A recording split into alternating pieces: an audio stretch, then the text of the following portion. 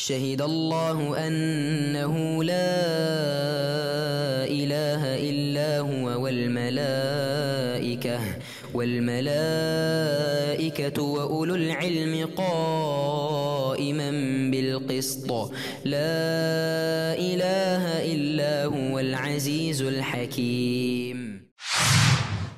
بسم الله الرحمن الرحيم. الحمد لله رب العالمين، وصلى الله وسلم وبارك على عبده ورسوله نبينا محمد وعلى آله وأصحابه أجمعين. ما بعد. For today's lesson, inshallah ta'ala, we'll be going through Kitab al-Libas and Kitab al-Janaiz from the Matan Abi Shuja' Matan al-Ghayat wa al-Taqrib, inshallah ta'ala. And today will be our last lesson, bi'idhnillah. So the author, rahimahullah ta'ala, he starts off by saying Kitab al-Libas. Sah? Kitab al-Libas. In this chapter, he speaks about what is haram on a person to wear. The materials that are haram for a person to wear. طيب, what does he say?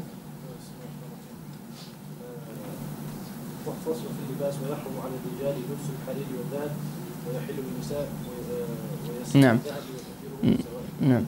So he says يحرم على الرجال لبس الذهب والحرير. What is haram for the men specifically when it comes to wearing is gold and silk. Gold and silk. Wa alaikum salam. And that's because the Prophet sallallahu alaihi wasallam told us in the hadith that this is the gold تحل أو يحل لنساء هذه الأمة ويحرم على رجالها أو كما قال أو similar wording. The Prophet sallallahu alaihi wasallam, he told us that gold is halal for the women of this ummah and is haram for the men. And previously we've taken about gold and the mas'ala of wearing gold. We've taken it. Where did we take it? Remember? Awani, Kitab al-Aniya, Kitab al-Tahara.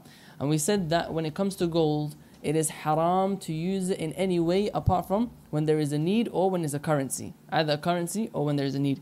So therefore wearing gold is haram as jewelry for the man. And wearing gold as clothing is also haram for the man. As for the woman, then the woman, she is allowed to wear gold as jewelry. بما يقتضيه العرف, according to urf, according to what is known in society to be normal for a woman to wear. Meaning, a woman, she can wear gold, but she cannot wear gold that is abnormal. Can a woman wear a gold shirt, for example, or a gold hat? Gold, when we mean gold, we don't mean the color. We mean what? The material, the actual material gold. We don't mean just the material. We mean the actual color, the actual material of gold, the metal. That's what's haram for the men to wear, and it is halal for the women. And we said that the man is allowed when there is a need. The man is allowed when there is a need to have it. For example, we said if a person is tooth broke, they're allowed to have a gold tooth.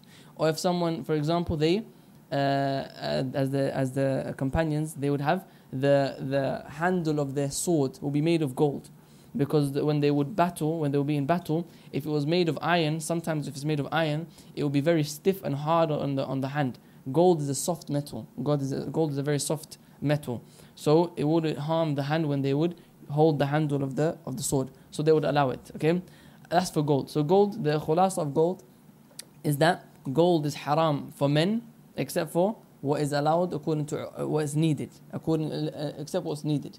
So for example, a gold tooth, or we have the example of the companion who had a gold nose. That's what's haram for the men. As for the women, then they are allowed to wear gold according to what is acceptable according to the customs. What is acceptable according to the customs.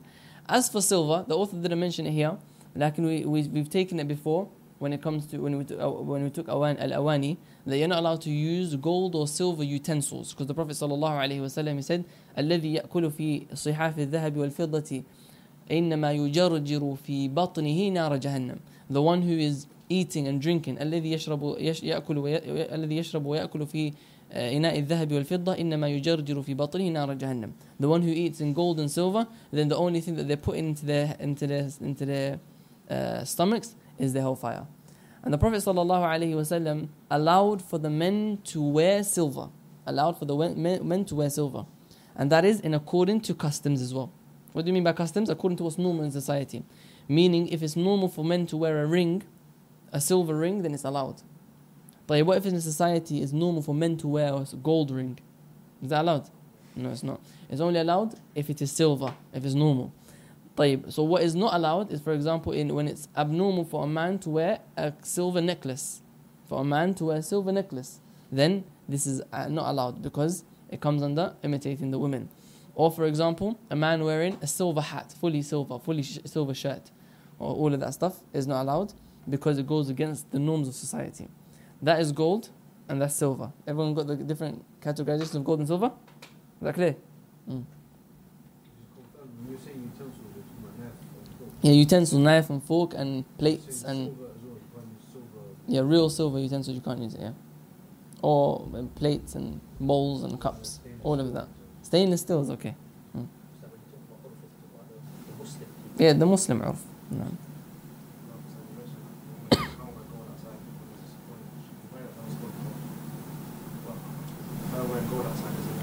I didn't say she can wear gold outside. I said she can wear gold.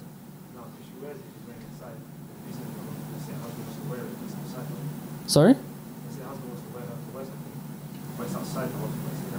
No, it's not allowed. According to, if it's, no, it's not allowed. If it's outside the urf in terms of being israf, then it's not allowed.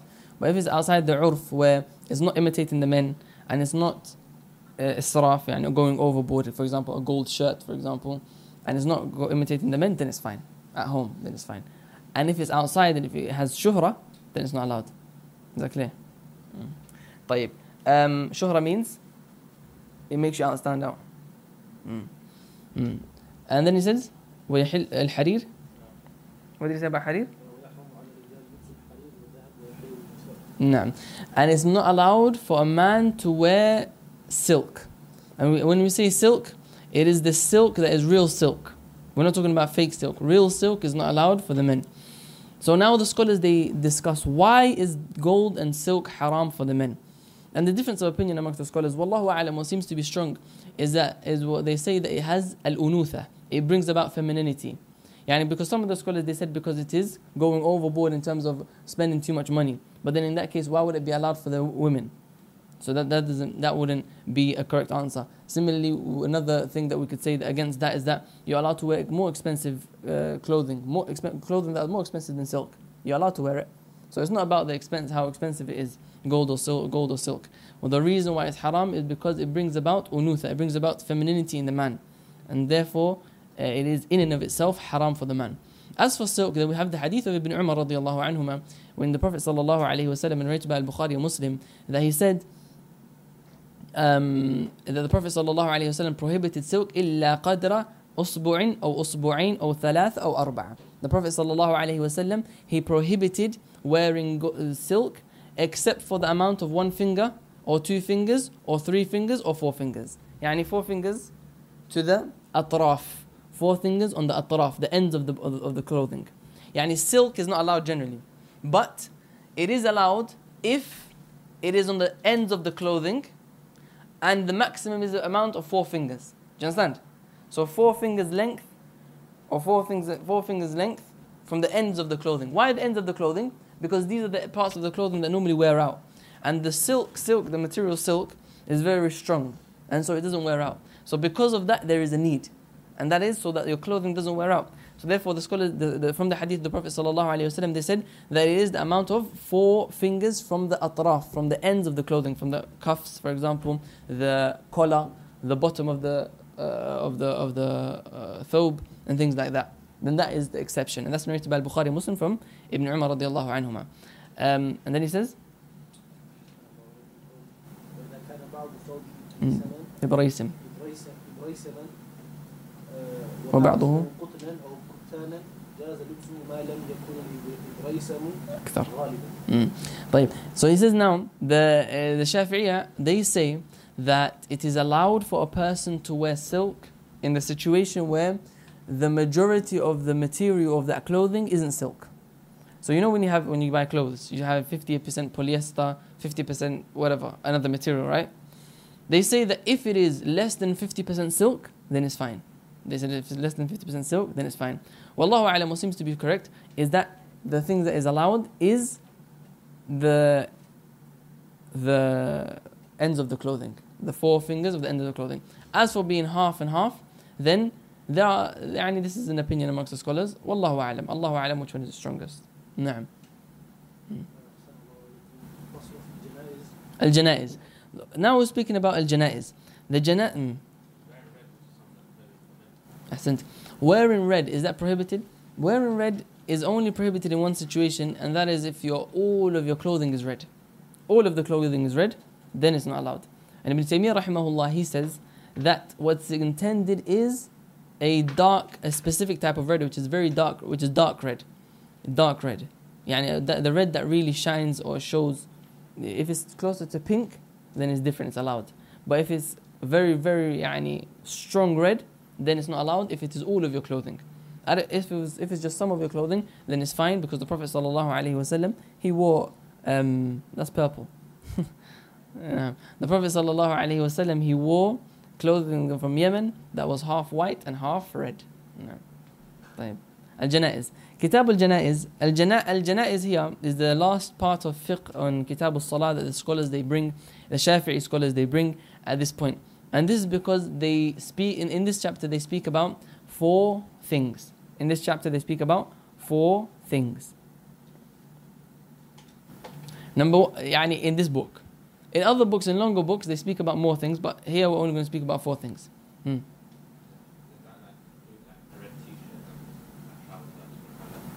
No, if the trousers is a different color, then it's fine. The whole red. Yeah, then it's alright. Because it's different, the whole outfit. طيب. Is that clear? 4 things, Number 1, they speak about غسل الميت, washing the dead person. Washing the dead person. Number 2, they speak about shrouding the dead person. Shrouding. Clothing him. Putting them in the shroud. Number 3, they speak about praying, as-salah, salatul janazah, praying upon the dead. And number 4, they speak about dafn, burying the dead. Burying the dead. The rulings of Kitab al-Janaiz generally are all fardu kifayah. These four things, they are, and the minimal way of doing each one of them is fardu kifayah. It's a communal obligation, meaning it must be done by the community. The community must do these 4 actions. If they do not do it, then everyone is sinning. But if one person does it, or a group of people they do it, and no one else does it, then those people they are rewarded, and the rest of the people they are the ones that are sinning. These are Kitab al-Janaiz. In higher books of fiqh, they speak about what to do before that and what to do after. What they speak about before, for example, when the person is they speak about the adab, ziyarat al-marid, how to visit the person who's ill. And there's the bigger books of fiqh they speak about. How to, and then they speak about al-istihdar, when the person is about to be, his soul is about to be taken out of him. Then they speak about at-talqeen, talqeen, which is to make the person say la ilaha illallah before they die. And then they speak about these 4 things. And then after that they speak about at-ta'ziyah, how to consolidate the family of the dead and what to do, the sunnah regarding that. And they speak about certain bid'ah, innovations, and certain sunan which are practiced in this time. But here today, inshallah ta'ala, we're just going to be speaking about what the book mentions, which are these 4 things, which is number 1-ish. What is it? Ghuslun. Washing and shrouding and praying and burial. طيب, let's start with the first one. He says غسل. What did he say? نعم. طيب, اثنان لا يغسلان ولا يصلى عليهما. There's 2 groups of people who we do not wash and we do not pray upon. We don't pray janazah upon them. 2 groups of people. Number 1 is الشهيد, شهيد المعركة. The shaheed who died in the battlefield. The martyr who died in the battlefield. Now, the shaheed, the shuhada, the martyr in Islam, there are many, right? Many different ways a person can become a martyr. For example, drowning. For example, stomach illness. For example, being killed unjustly. أحسنت. For example, plague. أحسنت. نعم. طاعون. Plague. Defending his family. What else? Being crushed by a building. Being burnt. Jihad. And the last one is jihad fi sabilillah, meaning fighting in the ma'raka, fighting in the battlefield. Now, the only shaheed that we do not wash is the one who died in the battlefield, the one in the battlefield. And that is when he is fi muwajahat al-kuffar أو ما تسبب عن ذلك. During the battlefield, during the actual fighting, he died, or he died due to a reason from the battlefield. Yani, for example, he was injured in the battlefield, and then he bled out, and then after a few days, he died. This person is called Shahidul Ma'raka, and he takes the rulings of the Shaheed in the dunya and in the akhirah. As for all of the other shuhada, the woman who's given birth as well, she dies whilst giving birth. As for all of the other shuhada, then the ruling their shuhada in the akhirah. They get the reward of the shuhada in the akhirah. As for in the dunya, they're not considered to be, meaning we don't take the rulings of the shuhada, which is the shuhada, they are not washed and they are not prayed upon. And we bury them in their blood, because their blood is pure, and we bury them in the battlefield where they died, if we can. These shuhada, they have their own rulings. As for the woman who gives birth, dies giving birth, or the person who's burnt alive, or the person who's ta'un, the plague, then they don't take those rulings. They're not buried where they die. They're buried in the normal places. طيب? But they get the ruling of the akhirah. So, اثنان لا يغسلان, two groups of people they're not washed. Number one, شهيد المعركة. Number two is the baby, الولد إذا لم يستهل صارخا. The baby who is miscarried. The baby who is miscarried. And we're going to speak about that in more detail here. طيب. The baby who's in the womb of the mother can have different situations if they die. If they die. The first situation is if the baby dies after being given birth to. So he comes out, the baby comes out of the womb. The baby comes out of the womb and he dies after we saw a sign of life. What's the sign of life according to a baby when they come out? They cry. Or they have haraka, a lot of movement. They also mentioned that, those two. A lot of movement. Then in that case, if that baby dies, then that baby is considered to be a full human being. So that baby inherits money. That baby is even named, according to some scholars. That baby is buried, and that baby is prayed upon and washed and shrouded, everything. طيب? That's the first situation. The second situation is if the baby died within the womb. Died in the womb. Then two situations comes under here. Two situations from here. The first situation is it is after nafkhur al-ruh. After the soul was blown into the baby. After the soul was blown into the baby. When is the soul blown into the baby? 4 months. 40 يوما نطفة. Then 40 days نطفة. Then 40 days علقة. Then 40 days مضغة. Then ثم ينفخ فيه الروح. Then the soul is blown into, and that's 4 months. So if it is after the baby has had its soul blown into, then in that case we bury him and we wash him. صح? That's what it says in the sharh. Let me see the sharh.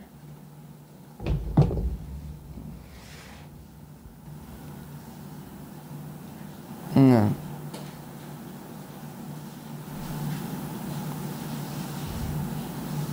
No. So what did we say? What did he say? What did we say? The one who's 4 months? You bury him and you wash him. No. طيب.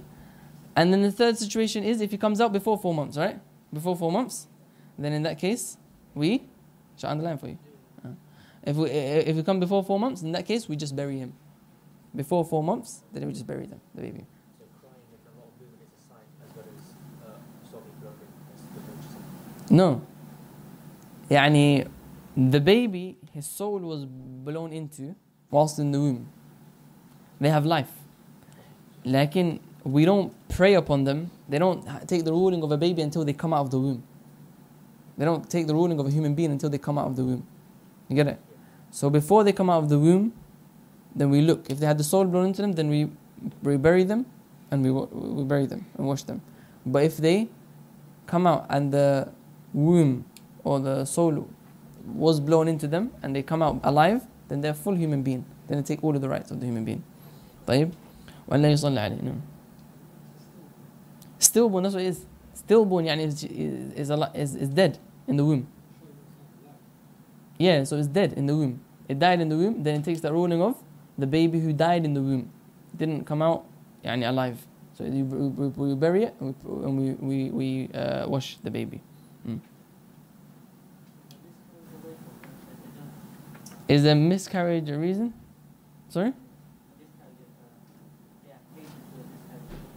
No doubt every test is a reason for miscarriage, but having a baby who dies is a way as well. As the Prophet ﷺ told us in the Sunnah of Abu Dawood, the Prophet ﷺ said, "Yubna lahu Baytul Hamd." They will be built for them a house called Baytul Hamd, the house of praise. طيب, then he says, وَيُغَسَّلُ الْمَيْتُ. You don't, Aisha? You're going to take this? No, take it. You need it. Underline the stuff. طيب. وَيُغَسَّلُ الْمَيِّتُ ثَلَاثًا. Then he's talking about washing the baby. So those are the two exceptions when it comes to washing. Then he says, وَيُغَسَّلُ الْمَيِّتُ ثَلَاثًا. And then? وِتْرًا. And then? No. طيب. The washing of the body, and this is going to be with all of these four things, it has a minimal and it has the best. It has minimal and the best. As for the minimal, for the washing of the body, then the minimal ghusl is what? In Tahara, Kitab Tahara. To make sure water touches the whole body. So the minimal ghusl of the dead person is to make sure water touches the whole body. To make sure water touches the whole body. As for the sunnah, then the Prophet ﷺ, when إحدى بناته, one of his daughters died, he told one of the women of those who were washing the daughter of the Prophet ﷺ, اغسلنها سبعا أو ثلاثا أو خمسا أو سبعا. The Prophet ﷺ said, wash her 3 times or 5 times or 7 times, which shows what? That it is sunnah to do it with an odd number and the minimum is 3. That's not the first thing. Second thing, it is sunnah also to do wudu before you start the ghusl on the dead body. It is sunnah to do wudu before you start the ghusl on the dead body. Number 3, it is sunnah also to remove any impurity that will come out of the dead body. Yani when a person dies, if you press on the stomach, impurities come out of them. So, it's sunnah to take out the impurity and to do istinja. Then to do wudu. Then to wash the body 3 times or 5 times or 7 times. Or more if needed, as the Prophet ﷺ told us. طيب. And he says, إحداهن after witran? نعم. وفي آخره شيء يسير من كافور.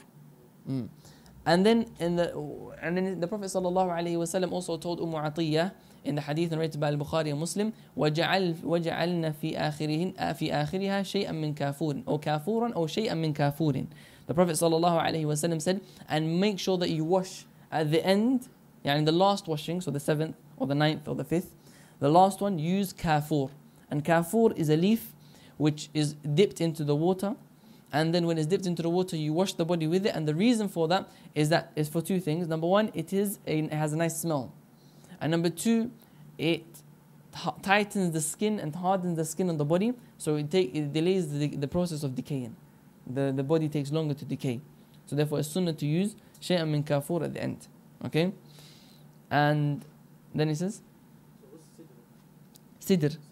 Naam. Sidr. He says, at the beginning you start off with sidr. Sidr is the lot tree leaf. The leaf of the lot tree. So it's sunnah also to use the leaf of the lot tree. The leaf of the lot tree. Sidr. The lot tree. So there's sidr and there's kafur. I don't know exactly what kafur is in English. I think they translate it as camphor or something like that. I'm not sure. Camphor, huh? Something like that. I'm not sure. Yeah, and sidr is at the beginning. Yeah, the first wash is sidr, and the end is with kafur. You said that the minimum for the sunnah is 3. The minimum. Right? Yeah. At the beginning you also said that if you wash the body completely once. Yeah, minimal sunnah is 3. But minimal wajib is 1. So if you do 1, it's enough. If you do 3, you got the sunnah as well. I want to know why is the 1 not in the sunnah? That's all. No, 3, because 3 is better. ويكفن في ثلاثة أثواب بيض ليس فيها قميص ولا عمامة ويكبر عليه 4 بس نعم. ويكفن بثلاثة أثواب بيض ليس فيها ثوب ولا عمامة. He says that now, this is now talking about the second thing, which is التكفين, to shroud the dead body. To shroud the dead body. The minimal shrouding is one cloth that covers the whole body, the head to the toe. That's the minimal for the man and the woman. And this is in a situation where the companions, they weren't able to. For example, Mus'ab ibn Umair, radiyallahu ta'ala anhu, he died in the Battle of Uhud. And he was a rich person in Mecca. And when he died in Al-Madinah in the Battle of Uhud, they said that we did not find except for one cloth to cover him with. If we covered his feet, his head would become uncovered. And if we covered his head, his feet would become uncovered. Abdurrahman ibn Auf, radiyallahu ta'ala anhu, he said this after he was brought food. After the Prophet ﷺ died and the Muslims became rich, and he started crying over the food, and he said, Mus'ab ibn Umair, when he died, he didn't even have a cloth to cover him with. He didn't even have a cloth to cover himself with. And look at us, we have all of these foods. And Allah subhanahu wa ta'ala tells in the Quran, ثُمَّ لَتُسْأَلُنَّ يَوْمَئِذٍ عَنِ النَّعِيمِ. You're going to be asked about all of these blessings. And Abdurrahman ibn Auf, he cried and he cried and he cried until he left all of that food. He didn't even eat it. To show the blessing that these companions, they were given after, and how they were living before. And so the minimum is to do with one cloth that covers the whole body. As for the sunnah, then it differs for the man and the woman. As for the man, then it is ثلاث أثواب بيض, 3 white clothes. As for the 3 white clothes, the reason why it's 3 is because the Prophet ﷺ دفن في 3 أثواب بيض يمانية. The Prophet ﷺ in Bukhari and Muslim, he was buried with 3 clothing from Yemen. 3 pieces of clothing that were white, and they were from Yemen. What are these 3 pieces of clothing? They are, number 1, the izar. The izar is the lower garment that covers from the belly button below. It covers from the belly button below. Ma'wis, yeah. Same thing, yeah. طيب, and then number 2 is al-qamis. The second piece of clothing for the man is the qamis, meaning the thobe. It's a thobe. Sorry. The rida. The qamis for the woman. The rida, not qamis. Rida, which is the upper clothing. The upper clothing. Yani, you know when you go Hajj and Umrah, when you have the clothes and the lower garment and the upper garment, these 2 are what the man is buried with. Number 3 is one piece of cloth that the whole body is wrapped after that. So you have a lower garment, upper garment, and then the whole body is wrapped after that. ليس فيها قميص ولا عمامة. Why did he say ليس فيها قميص ولا عمامة? You don't wear a qamis. The man doesn't wear a qamis. يعني a shirt. What I mean by qamis is basically what we call thobe today. These things, the qamis. Let's call it qamis. Because ولا عمامة, no عمامة, because the Prophet ﷺ in the hadith, it was narrated that he was buried in 3 Yemeni garments. ليس فيها قميص ولا عمامة. There was no qamis that he was buried in, nor a imama, a turban. Al-Imam Malik rahimahullah, but he says it's recommended. Imam Malik says it's recommended to wear qamis and imama for them to be. ولكن والله أعلم, it's not sunnah. والله أعلم. طيب. And then the third clothing is one piece of cloth that covers the whole body. طيب, what was the question? You had a question? No. They cover the top. Just cover the top, yeah, from above. طيب. Then the woman, she's covered in 5 pieces of clothing. The sunnah, for her to be covered in 5 pieces of clothing. Yeah, the whole body, yeah. The whole body. As for the woman, then she's wrapped and she's clothed in 5 pieces of clothing. Number 1 is al-izar, the lower garment, from the belly button down. Number 2 is al-qamis, meaning a cloth from the neck to the bottom of her body. From the neck to the bottom of her body. Number 3 is a khimar, hijab, basically, the headscarf. And number 4 and 5 are 2 pieces of clothing that cover her whole body. 2 lifafatan. 2 pieces of clothing that cover the whole body. Is that clear? You wrap her twice. And that shows that the woman, she's wrapped, she's covered up even after death. She has to be covered up even after death, more than the man. The only exception for this, for the man, is a muhrim, a person who's in ihram. If a man dies in ihram, then that person, the exception is that their face and their head is uncovered. Their face and their head is uncovered. Because the hadith of Ibn Abbas radiallahu anhuma, narrated by Al-Bukhari and Muslim, that when a man he died, he fell off his horse, he fell off his camel, and he died. And so the Prophet sallallahu alaihi wasallam said, كفنوه في ثوبين. The Prophet sallallahu alaihi wasallam said, clothing in his two clothes, bury him in his two clothes, فإنه يبعث يوم القيامة ملبيا أو ملبدا. The Prophet sallallahu alaihi wasallam said he will be resurrected on the day of judgment doing talbiyah, saying labbaik Allahumma labbaik, labbaik Allahumma labbaik, because he was in ihram, he was doing hajj or umrah, he was in ihram, and so he will be raised on the day of judgment doing the talbiyah. Brother, now this question here: if a female passes away with nail varnish, would they remove it during ghusl? Yes, they have to remove it. Also, are we sinful if we pass away with it on? Allahu a'lam. If it's sinful if you pass away with it on, like generally it's not something that's good. The body is unable to have ghusl done to them. What would you do? If the body is unable to have ghusl done to them, then it's tayammum. You do tayammum to it. No. Tayammum is once. Tayammum is the same as we learnt. Once. Any question?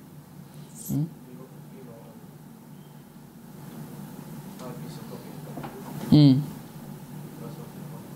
missed it? Sorry?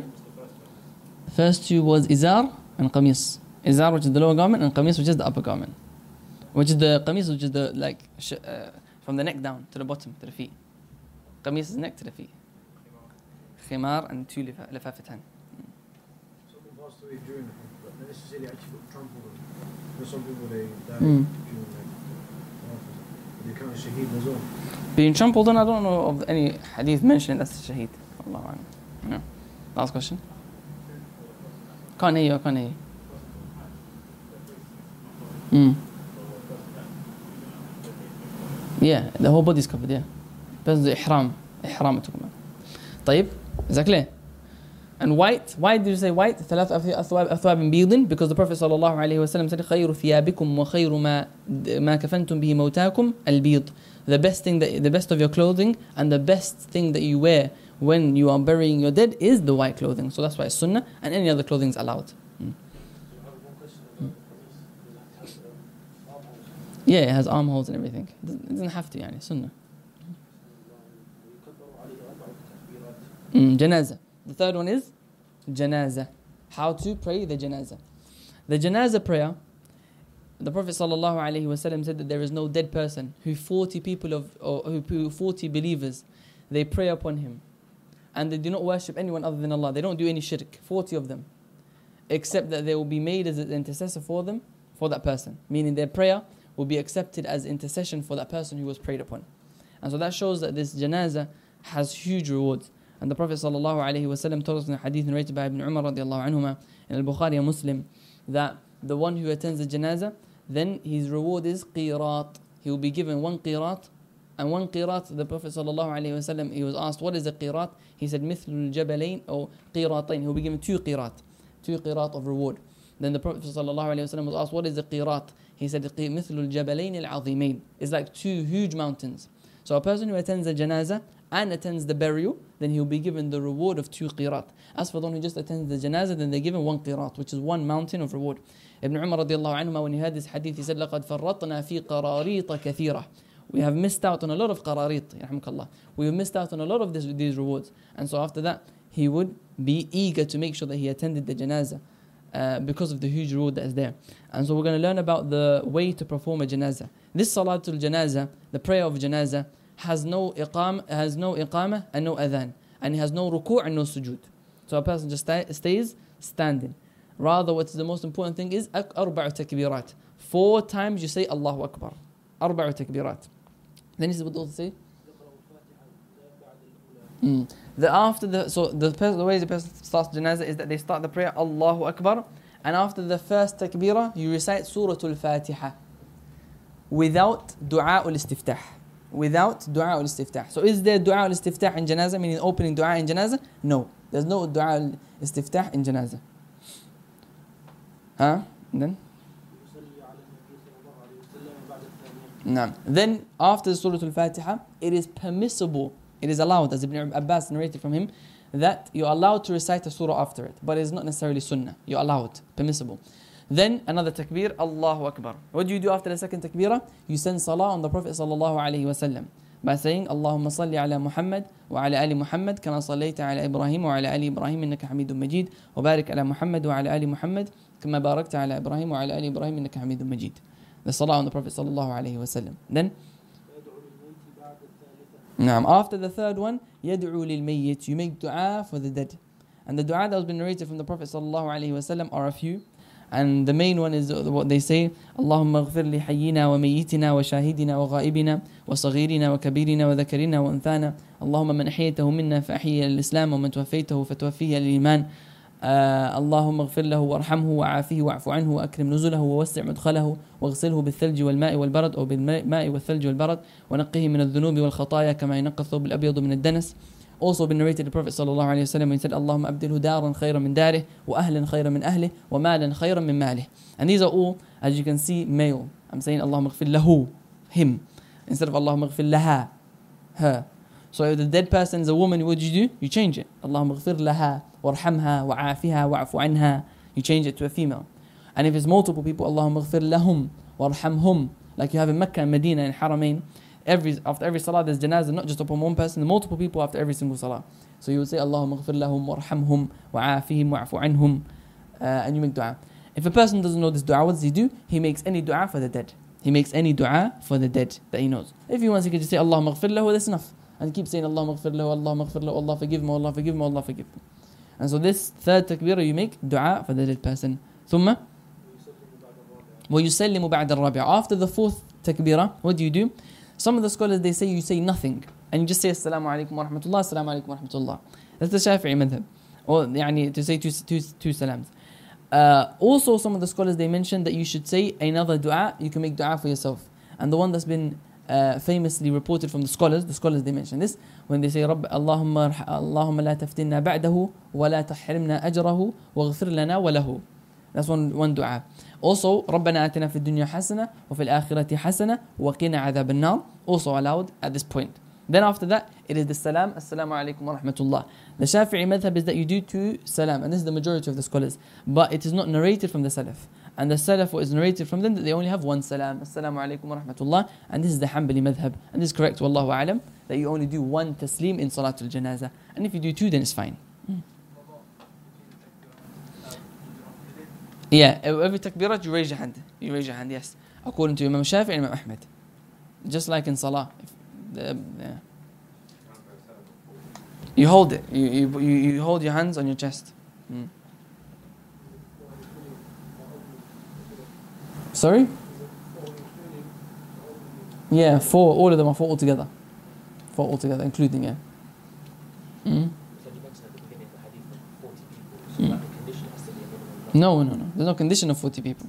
But if 40 people do, then it's more reward for him. And the more people who pray janazah on the Muslim, the more likely that Allah will forgive them. And that's why it's one of the rights of the Muslim that you pray the janazah on them.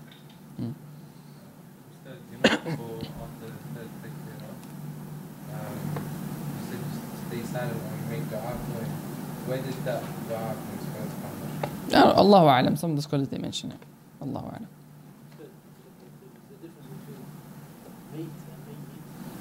Is the difference between mayit and mayyit? Two different ways the Arabs say it.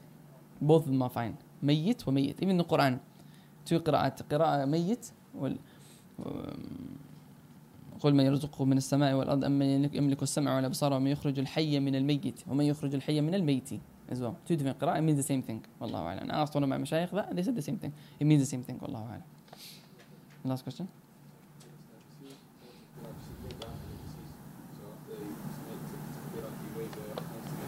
No, you don't raise your hands. You pray like this. You don't raise your hands in dua. Throughout the whole thing, you're praying salah. Like this. طيب. Women are not allowed to go to the burial. Would they get the same qiraat if they had the intention, although they know they can't? Yes, inshallah, they get the reward, no doubt.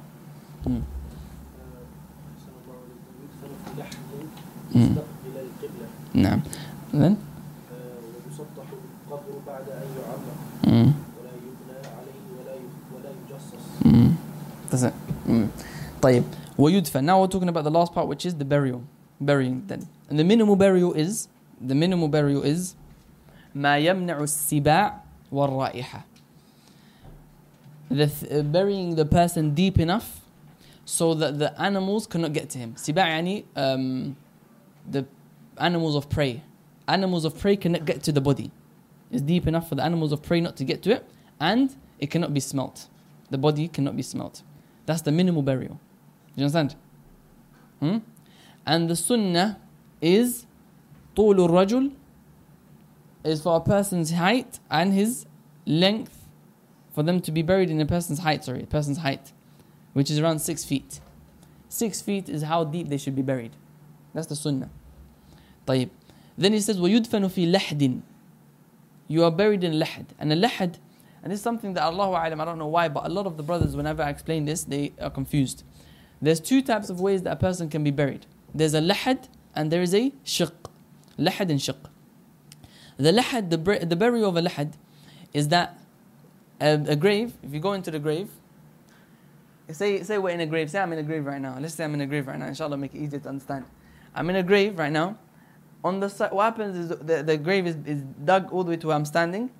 On the wall here, on the side of the grave, what happens? We dig inside the side of the grave and we put the body in there and we cover it with wood or rocks. So that the body is inside, the body is inside the bottom of the wall of the grave. You understand? Is that clear? So say this is the grave, you just, the wall here, just put the body inside there and you cover it with rocks. This is called lahad. And this is the sunnah. The Prophet ﷺ was buried in a lahad. And in hadith, in athar from some of the Sahaba, the lahad is for this ummah. The lahad is for this ummah. And this is the sunnah. The second type which is also allowed is a shiq. A shiq, which is the grave is, we're in the grave. Instead of digging on the side of the grave, we dig in the middle of the grave a part just for the body. We dig in the middle of the grave a part of the ground just for the body. And we put the body in there and then we cover it after that. This is called a shiq. And both of these are allowed. But the sunnah is the lahad because the Prophet ﷺ was buried in the lahad. Is that clear? Yeah, it's covered with wood or rocks. No, you can cover it as well. طيب. That's the minimum and that's the sunnah. And there's many other sunnah when it comes to burying. For example, you bury them with the head first. And mustaqbil al-qibla, they face towards the qibla on their right side. So the lahad should be put into the qibla, and the face of the dead person should be facing toward the qibla. The face of the dead person should be facing towards the qibla on their right side. You say face, they're not faced upwards, they're faced... Yeah, they face towards the qibla. They're not faced upwards, yeah. You know that's what over grave. The Prophet ﷺ, he prohibited us from walking over graves because it's disrespectful. I understand. I thought it was like another reason. No. That's basically why Allah A'lam. Janazah is like that. Yeah, janazah is like, there's no minimum for janazah. Janazah is like that. Yeah, صح. لا. لا, janazah is like that. No. Sorry?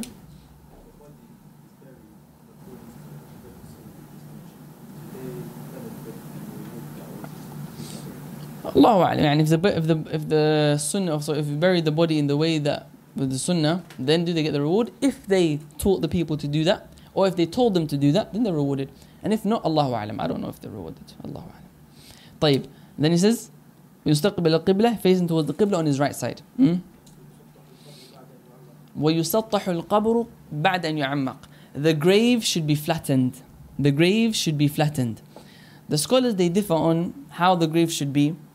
Should they be completely flat, meaning equal to the ground?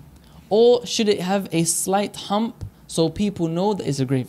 First of all, they agreed that it's not allowed for the grave to be built upon. Because the Prophet ﷺ told Ali ibn Abi Talib, and Ali ibn Abi Talib told one of the tabi'in, أَلَا أَبْعَثُكَ عَلَى مَا بَعَثَنِي عَلَيْهِ رَسُولُ اللَّهِ صَلَّى اللَّهُ عَلَيْهِ وسلم. Should I tell you what the Prophet ﷺ sent me to do? And he says, أَلَّا تَدَعَ قَبْرًا مُشْرِفًا إِلَّا سَوَيْتَهُ. That you don't leave any grave which is built up except that you make it سَوَيْتَهُ, يعني you level it to the ground. So because of that, some of the scholars, they say that the grave should be level to the ground completely.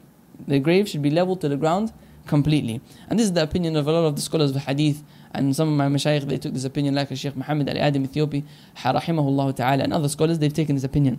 The other opinion is that yusannam, is that the grave should have a slight hump so that people know that there is a grave, with the condition that it's not too high. And this is what happened, this is what they say, this is what some of the scholars, the Hanabila, they say, the grave of the Prophet ﷺ was like that. Wallahu a'lam. The others, they say that no, the reason why it was like that is because the gathering of dust. It was there for a long time and it gathered dust, and so it became a little slightly musannam like that. Wallahu ta'ala a'lam. The opinion of some of my mashayikh is that it should be flattened to the ground, and a rock can be placed there so that people know there's a grave, without any writing, without any head, what's that called? The gravestone, or any writing or anything like that. None of that is allowed. Because in An-Nasa'i rahimahullah ta'ala narrated that the Prophet sallallahu alaihi wasallam prohibited us from writing on the graves. So writing on the graves is not allowed. Rather, the only thing that is allowed is for something to be put in there just as an alama, as a sign that there is a grave here. All of this is saddan li dhari'ati shirk. All of it to close the door to shirk. Because people, when they see that the graves are being venerated, then it leads to worshipping these graves. And the Prophet sallallahu alaihi wasallam, he put many doors that we've taken in Kitab al-Tawheed, many doors and barriers from shirk, from people worshipping other than Allah, from people going to the graves. The Prophet sallallahu alaihi wasallam, لعن الله زوارات القبور. He said, may Allah curse those women who visit the graves. And some scholars, they say, meaning constantly visit the grave. لعن الله زوارات القبور والمتخذين عليها المساجد والسرج. And may Allah curse those people who make the graves as masajid, and those people who light up the graves, put in lampposts, or those kind of lighting up the graves is not allowed also. Okay, so all of these things, the Prophet sallallahu alaihi wasallam, from it, he said, لعن الله اليهود والنصارى اتخذوا قبور أنبيائهم مساجد. May the curse of Allah be upon the Jews and the Christians, because they took the graves of their prophets as masajid, places of prayer. All of these hadith of the Prophet ﷺ to prevent the graves being worshipped, because this is how shirk started in this ummah. So he said, وَلَا يُسَطَّحُ بَعْدَ أَنْ يُعَمَّقْ وَلَا يُجَصَّصْ وَلَا يُبْنَى عَلَيْهِ. And you don't do tajsis. And tajsis is to use plaster, to plaster the grave. You know, plaster on the wall, when you're painting the wall, you put plaster and then you paint over the wall. So using plaster and putting plaster over the grave is not allowed. And that is because it comes under building the grave. وَلَا يُبْنَى عَلَيْهِ. And you're not allowed to build upon the grave, because the hadith that I mentioned to you from Ali ibn Abi Talib radiallahu anhu, that the Prophet sallallahu alayhi wa sallam sent him, and he said, أَلَّا تَدَعَ قَبْرًا مُشْرِفًا إِلَّا سَوَّيْتَهُ. Don't leave any grave which is up and over the ground, except that you completely close it, or completely break it down, and you make it flat. So those are the adab of janaiz, and ask Allah subhanahu wa ta'ala to give us a husn al-khatimah, a good ending when we die upon la ilaha illallah, and to save us from the fitna of the grave, and to allow us to enter into Jannah min ghayri hisabin wala adab. Is there anything left?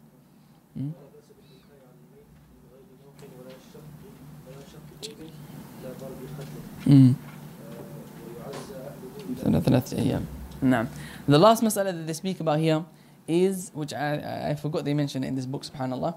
They mentioned the ta'ziyah, the adab of sorry, the question, what's the question?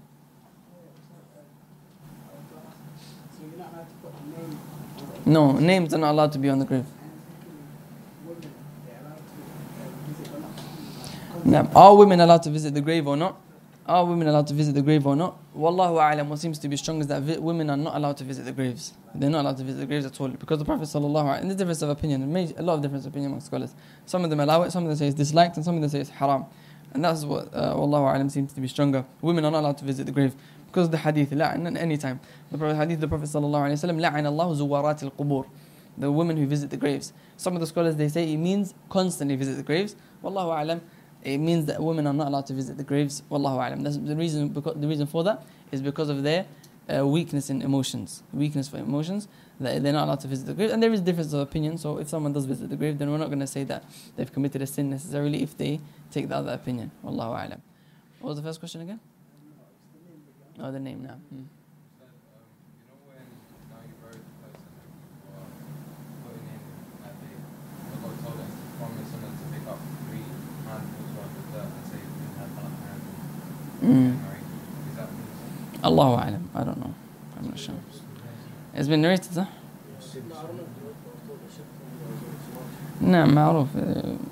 لكن I don't know the hadith exactly, so I can't remember. So there's some people who argue that someone's very big, put flowers, things out later on, maybe after time they put flowers. Is that allowed? So is it allowed to put flowers or anything on the grave? The opinion of the majority of the scholars is that there's not something that's sunnah. It's not sunnah. Imam Shafi'i rahimahullah says it's sunnah for someone to put leaves or something like that, something a live plant on top of the grave. And the evidence that he brings is the hadith of Ibn Abbas when the Prophet sallallahu alaihi wasallam put the leaves on top of the graves, and he says إِلَّا لَعَلَّهُ يُخَفِّفَ عَنْهُمَا مَا لَمْ يَيْبَسَا. That these people, maybe these two people who are being punished in the grave, maybe لَعَلَّهُ يُخَفَّفَ عَنْهُمَا مَا لَمْ يَيْبَسَا. As long as these leaves are alive, then maybe the punishment will be lessened. And the Shafi'iyya, they say because of that it's sunnah to put a plant on the grave for that reason. But Wallahu a'lam, this is specific for the Prophet sallallahu alaihi wasallam, and it's not for everyone to do, to put a plant on the grave, because the Prophet sallallahu alaihi wasallam done that in one occasion, that specific situation, and it's not narrated that he done it again. Wallahu a'lam, it's not sunnah to do so.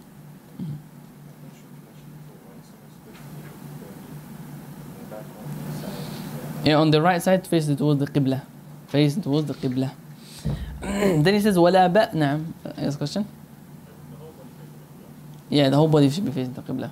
Then he says, وَلَا بَأْسَ بِالْبُكَاءِ عَلَى الْمَيِّتِ مِنْ غَيْرِ نَوْحٍ وَلَا ضَرْبِ خَدٍّ. He said that you're not allowed to, there is no problem in crying. There is no problem in crying. And what we mean by crying is shedding tears. Because the Prophet ﷺ, when his son Al-Qasim was dying, or Ibrahim, sorry, his son Ibrahim was dying, the Prophet ﷺ, he cried. And the companions, they said, even you, Ya Rasulullah, even you are crying. He said, it is rahmah that Allah subhanahu wa ta'ala put into my heart. And so the Prophet ﷺ also cried when his son died. So therefore crying isn't a sign of being angry at the qadr of Allah subhanahu wa ta'ala. Rather it's a sign of sadness. But the reason why darb al-khad, grieving over the dead, the only thing that's prohibited in it is showing displeasure with the qadr of Allah. Showing displeasure with the decree of Allah subhanahu wa ta'ala. That's what the Prophet sallallahu alayhi wa sallam said in the hadith narrated by Al-Bukhari and Muslim, لَيْسَ مِنَّا مَنْ ضَرَبَ الْخُدُودُ وَشَقَّ الْجُيُوبَ وَدَعَى بِدَعْوَ الْجَاهِلِيَّةِ. He's not from us, the one who hits their cheeks. So what is allowed is crying. Tears, shedding tears and crying. What is not allowed is, when narrated from the Prophet ﷺ, wailing. Number one, wailing. That's because the Prophet ﷺ said, "An-na'ihatu idha lam tatub." If the na'iha, the woman who wails, wailing is to raise the voice in crying, to loudly cry. As for crying quietly, then it's allowed. Crying loudly and shouting and screaming because the person died, as the people they do. النائحة إذا لم تتوب. If a woman she does niyaha. Niyaha is to scream or wail. If she doesn't repent, then on the day of judgment she will be clothed with libas min qatiran wa dir'un min jarab. She will be clothed with clothing of the fuel of fire, and she will have the shield of fire as well. So she will be burnt in the fire. And that's because it is a sign of displeasure of the qadr of Allah subhanahu wa ta'ala. And the Prophet sallallahu alayhi wa sallam also told us in hadith ثلاث من أمر الجاهلية في أمتي. There are three things from the things of jahiliyyah amongst my ummah that they will never leave. And from amongst them being النياحة, الطعن في الأنساب والفخر بالأحساب والنياحة على الميت. It is for someone to insult other lineages, other people's tribes, other people's lineages, and also be showing off because of your tribe and your lineage. And number three is النياحة, to wail over the dead, to shout because someone died and scream. And this is a sign that you're not happy that Allah made him die. Allah decreed that that person died. And so you're saying, oh Allah, as if you're saying, oh Allah, why did you do that to me? Oh Allah, why did you make that person die? As if the qadr of Allah subhanahu wa ta'ala, Allah didn't do it for wisdom. Allah done it with a wisdom. So an-niyaha is haram and it's a major sin. Why did the Prophet sallallahu alaihi wasallam say an-na'iha, the woman who does an-niyaha? Is the man come under that? Does the man come under it? The man, if he screams, is he punished? Yes. Why the woman then was mentioned in the hadith? Because they're more likely. They do it more. صح? Sorry about that. Huh? They do it more. طيب. Then he says من غير وضرب what was the question? There was a question now.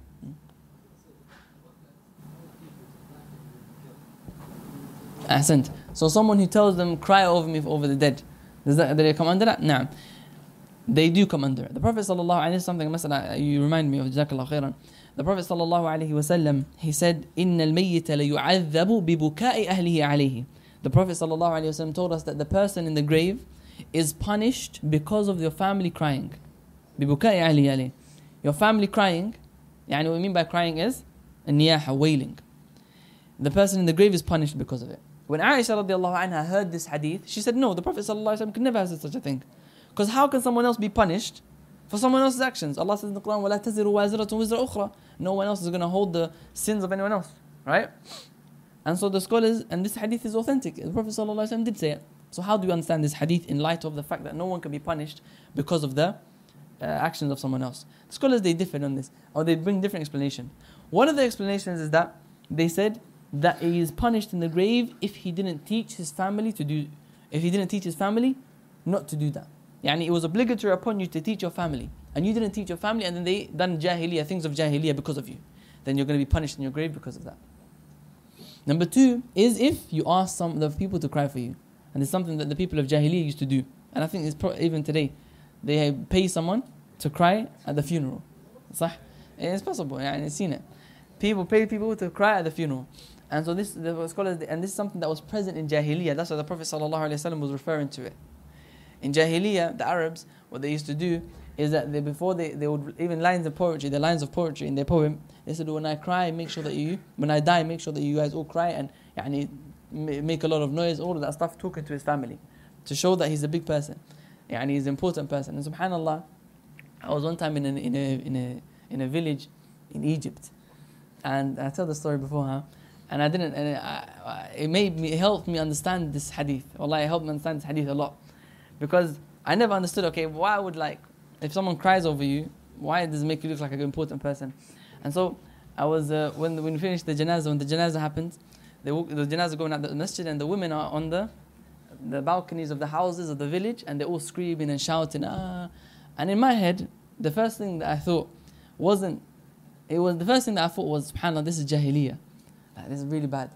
But then the second thing that I thought was, this guy must have been an important person. So, and then I came back to my sense. I was like, hold on, subhanAllah. This is why the Prophet ﷺ prohibited it, because the man would actually ask, not this person, I'm talking not about that person, but the Jahiliyyah, they would ask some people to cry for them just so everyone around thinks that this person is important and someone big. And it's true, it works, like it shouldn't be happening, it's not allowed. So that's the explanation of that hadith. Wallahu ta'ala alam. It says, could you please repeat how to pray the janazah? You pray by saying takbir, you say Allahu Akbar 4 times. After the first one, you say Surah Al-Fatiha. After the second one, you say Salah and the Prophet sallallahu alaihi wasallam. After the third one, you make dua for the dead. And after the fourth one, you say salam, or you make dua for yourself and then salam. You said that a person who brags about tribe, could you repeat these people again? A person who brags about their tribe, this is from the Jahiliyyah. It comes from Jahiliyyah. The Prophet sallallahu alaihi wasallam said that 3 things in my ummah from Jahiliyyah, that this ummah will never leave, from amongst them being bragging about tribes. So if a person's family says no to someone because they are a certain tribe, is haram, right? No, that's not. There's no correlation between those two. The person who is showing off over their lineage is not necessarily going to be the same person who rejects someone because of their tribe. There's 2 different things. What if you are naturally a wailer when you cry? With the grave. Now, a person is naturally, I don't know anyone who's naturally a wailer, wallahu alam. Naturally a wailer when they cry, Allahu alam, I don't know about that. Like a person shouldn't wail at all. How often can a woman visit the grave? Wallahu alam, they should not visit the grave. They should not visit the grave, wallahu alam.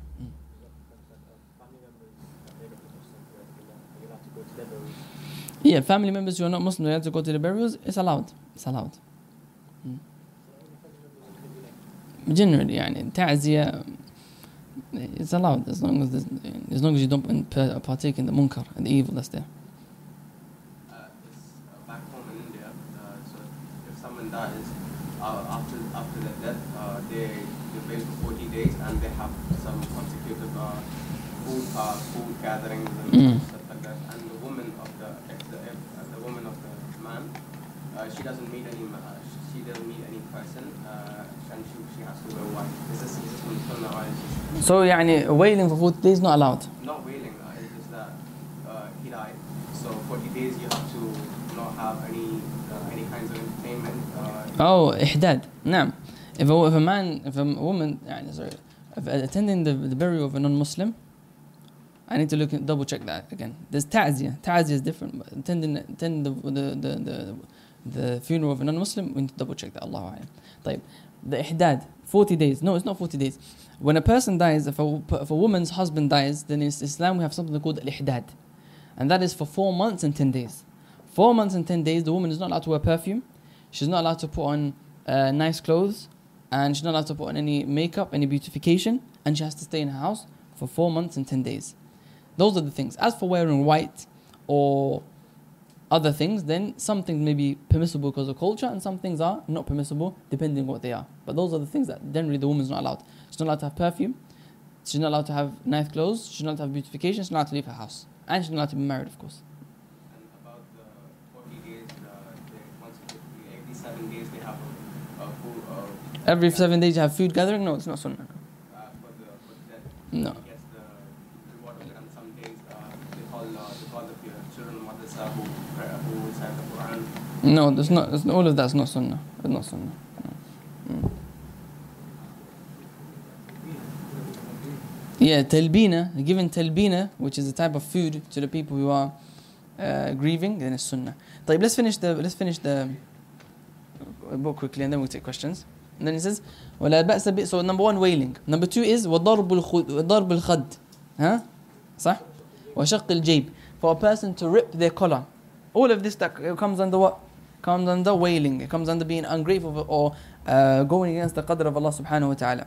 And number 3 is ضرب الخد, for someone to hit their cheeks. All of that is not allowed. Anything that shows ungratefulness to the qadr of Allah subhanahu wa ta'ala, or showing mu'aradah, you hating the qadr of Allah subhanahu wa ta'ala, it is haram and it's not allowed. Then he says, وَيُعَزَّ أَهْلُهُ إِلَى ثَلَاثَةِ أَيَّامٍ. The sunnah in ta'ziyah is for 3 days. Ta'ziyah is to send condolences to the dead person, the family, to the family of the dead. And the Prophet ﷺ taught us some of the sunnah when it comes to a ta'ziyah. From amongst the sunnah is to make food for them. To make food for the dead person's family. As opposed to what happens today, where the dead person's family are made to make food for everyone else. And that's against the sunnah. And the sunnah is for the dead person's family, for them to be brought food, so that they don't have to make food, they're grieving. Rather, some of the Sahaba, they will say, كُنَّا نَعُدُّ الْإِجْتِمَاعَ عَلَى أَهْلِ الْمَيِّتِ مِنَ النِّيَاحَةِ. We used to consider going to the house and gathering and sitting and relaxing for the whole time at the house of the dead person's family. Min al-niyaha is part of wailing, which is haram. So going there just to chill and chat and things like that is not allowed. As for going there, then the sunnah is to do number 1, give food. Because when Ja'far ibn Abi Talib radiallahu anhu died in the battle of Mu'tah, the Prophet sallallahu alayhi wa sallam said, إِصْنَعُوا لِآلِ جَعْفَرٍ الطَّعَامِ. Make for the family of Ja'far food. And Al-Bukhari narrates that the Prophet sallallahu alayhi wa sallam told us a type of food which is sunnah to give them, and that is talbina. Talbina. And talbina is like barley and milk and honey put together. And the Prophet ﷺ said, فَإِنَّهُ مُجِبَّةٌ لِلْفُؤَادِ وَيُذْهِبُ بِبَعْضِ الْحُزْنِ. That this food talbina, number 1, it cures, it's مُجِبَّ لِلْفُؤَادِ. It helps your heart recover. It helps the heart recover. And it takes away some sadness. It takes away sadness. So talbina is sunnah to be given to the family of the dead person. Number 2 is the ta'ziyah, is that you go to the family and you make dua for the dead. You make dua for the dead person. It's part of ta'ziyah. Number 3 part of ta'ziyah is to tell them and remind them to be patient. To tell them and remind them to be patient. As the Prophet ﷺ, when a woman, her son died, the Prophet ﷺ, a man was sent to him to tell him about this information. He said, مُرْهَا فَلْتَصْبِرْ وَلْتَحْتَسِبْ. Tell her to be patient and to hope in reward from Allah subhanahu wa ta'ala. So reminding them in the reward of Allah is a sunnah also. As for many other things which is done during the ta'ziyah, like the family making food, or every 7 days the family they gather together, or every this and that something happens, every 3 or يعني and the sunnah is ويعزى إلى 3 أيام. And this ta'ziyah only lasts for 3 days. The ta'ziyah only lasts for 3 days, by the way. Write that down as well. إلى 3 أيام, for 3 days. As for going over يعني every 7 days, every 40 days, then after that every year they have a remembering of that person's anniversary that he died, then all of this is bid'ah, munkara, not allowed, and it's haram for a person to be doing all of that stuff. The ta'ziyah are these things, and the reason why is that so we're not reminded of the grief of the dead person, and there's many other things that are to do with the ta'ziyah and the funeral, which we take in the larger books of fiqh. Wallahu ta'ala a'lam. We'll stop this one here, and that will be our last class inshaAllah ta'ala. May Allah subhanahu wa ta'ala bless you all and give you all Jannah. Wa as'alullah an yuwaffiqakum lima yuhibbu wa yarda. Wallahu ta'ala a'lam. Wa sallallahu ala nabiyyina Muhammad wa ala alihi wa ashabihi ajma'in.